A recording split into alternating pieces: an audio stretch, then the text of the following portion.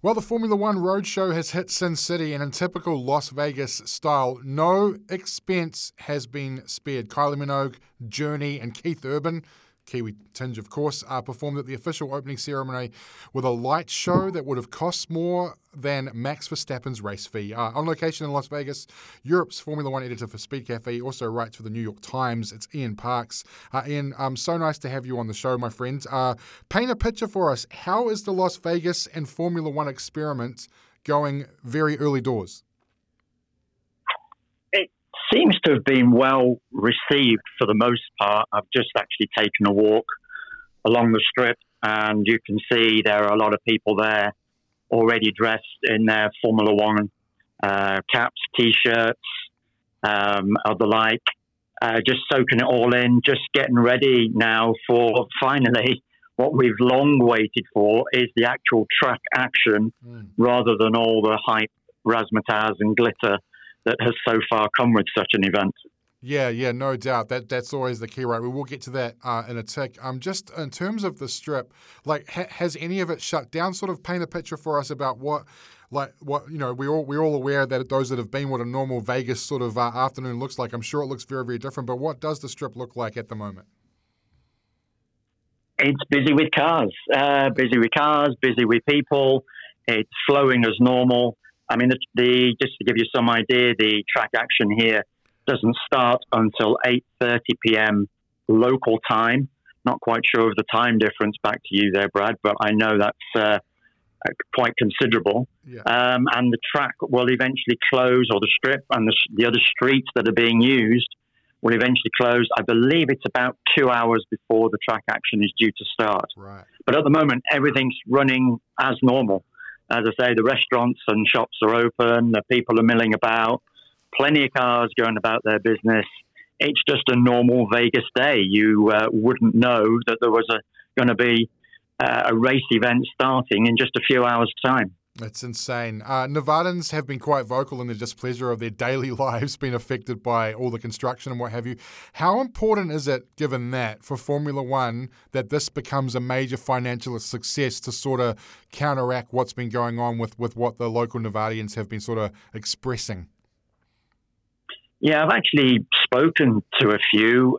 My Uber driver, for instance, a couple of shopkeepers. I did my due diligence being a journalist and thought I'd just get the vibe just to see what they thought about it.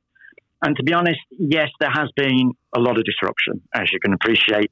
My Uber driver in particular described it as crazy.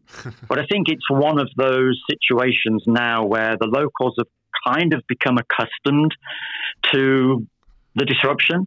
Naturally, when it started, it was infuriatingly annoying for them, as you can well appreciate. But as time has moved on, and you got to think that it was only 1 year ago that Formula One broke ground on its sizable pit and paddock building, which is the largest in F1 at present.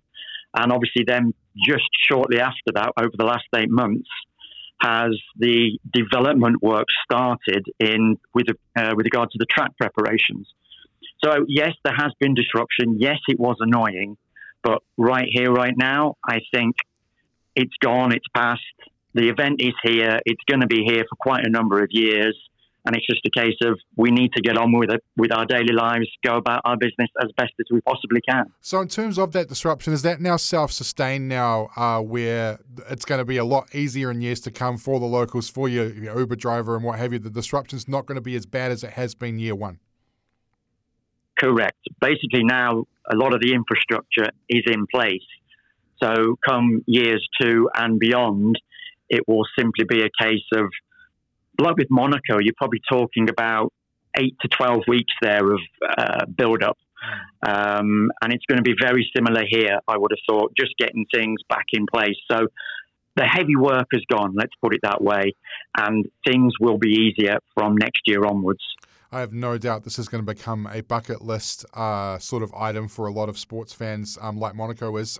But the key, as always, Ian, is the on-track product. This is a street circuit, and we saw Red Bull struggle a little bit in Singapore. I know it was a lot hotter there.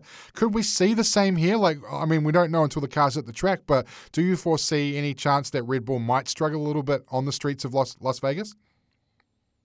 There's always that chance, Brad, because quite simply, every single driver, every single team is going into this race weekend on a level playing field. Okay, there's going to be 3 hours of practice for them to get up to speed, and a lot of the drivers have turned around and said that it's actually been quite a simple track to learn in the simulator. So they're not expecting too much difficulty whilst they're out on the circuit itself. Of course, the one big difference between here and Singapore are the temperatures. With Singapore, you're looking at high 20s, heavy humidity.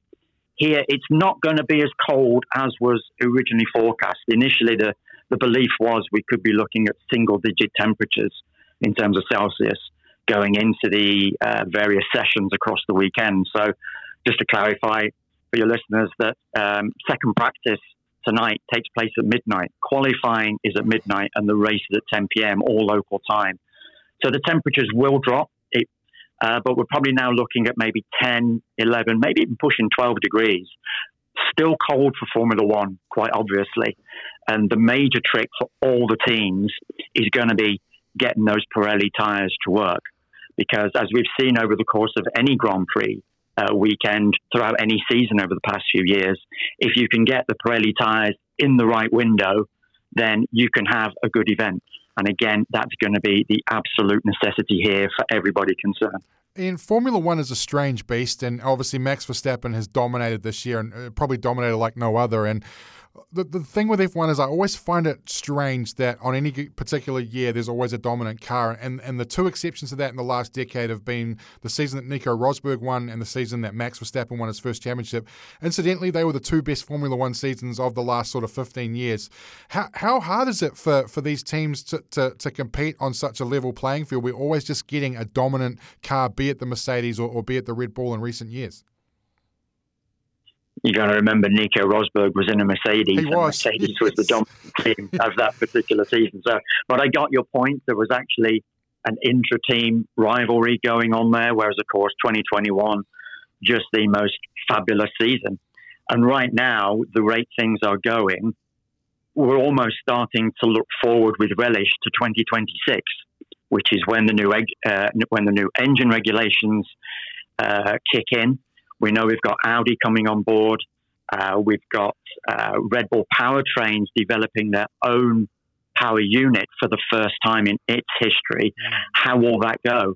So for the next two seasons, and I'm sad to say this, if we start next season the way we started the last two, then it's hard to see how a team will break Red Bull's stranglehold, because those teams then will start to focus more heavily on 2026 and getting the cars right, the aerodynamics right around the new power unit that will be powering those cars. Having said that, though, really encouraging, Ian, on a performance standpoint, the improvement that McLaren has made from day one of the championship to now the penultimate round, where they're literally just sort of half a second at the most off of well, not even that, of what Max and Red Bull are doing. That's been one of the success stories of the season. Just fabulous what they have achieved if you consider where they were at the start of the year. Going into it, they admitted that they were behind in their development. So at least they were honest and upfront with what was going on at that particular time. And it was always going to be a case of how long are they going to have to put up with that before they eventually get things right on track. And if you look back on this season, they introduced that first upgrade package in Austria. Only on Lando Norris's car. Oscar Piastri had to wait until the following Grand Prix at Silverstone. But once it was on both cars, it performed superbly. The second upgrade package on top of that was delivered in Singapore added to that. And they are now going into the end of this season, looking forward to the start of next season, potentially being the team that could challenge Red Bull over these next 2 seasons before those new power unit regulations kick in 2026, as I mentioned. Yeah. But if they can continue this upward trend, fingers crossed for any neutral F1 fan, I'm sure it's what you really want to see. They can continue this upward trend, then we could be in for a potentially good 2025. Let's hope so. Yeah, Lando versus Max. Sorry. Lando 2024, I meant. Yes. 2024 I meant there, mate, not 2025. Apologies. Lando versus Max is mouth-watering. Ian Park's with us, Europe F1 editor for Speed Cafe, also writes for the New York Times. Couple questions, Ian, to wrap, and thank you so much for your time. Is 3 Grand Prix in the US too many in a 23-race season? Miami, Austin, and now Las Vegas?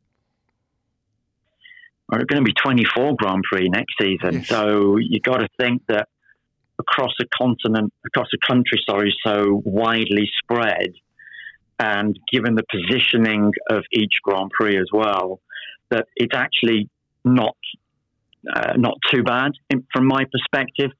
You got to think, okay, Miami's early in the season, which is fine, and then you got Austin and here Las Vegas, which aren't too far apart in terms of the number of weeks on the calendar. But in terms of the distance that they are apart, it's no worse than one European race being close to another. Belgium to Italy, Belgium to Holland, even closer than that, those few countries.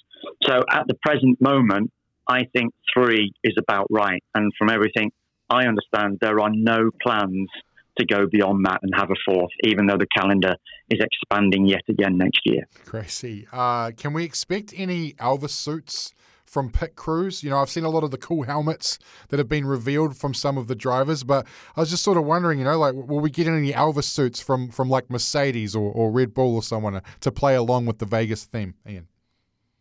You certainly won't see Max Verstappen wearing one, that's for sure, because he's already made quite clear, as I'm sure if you read his comments over the past 24 hours following the opening ceremony, he does not like this city. He does not like this event already. He just wants to get in that car, get his helmet down, get the lid on his helmet down, and just go racing.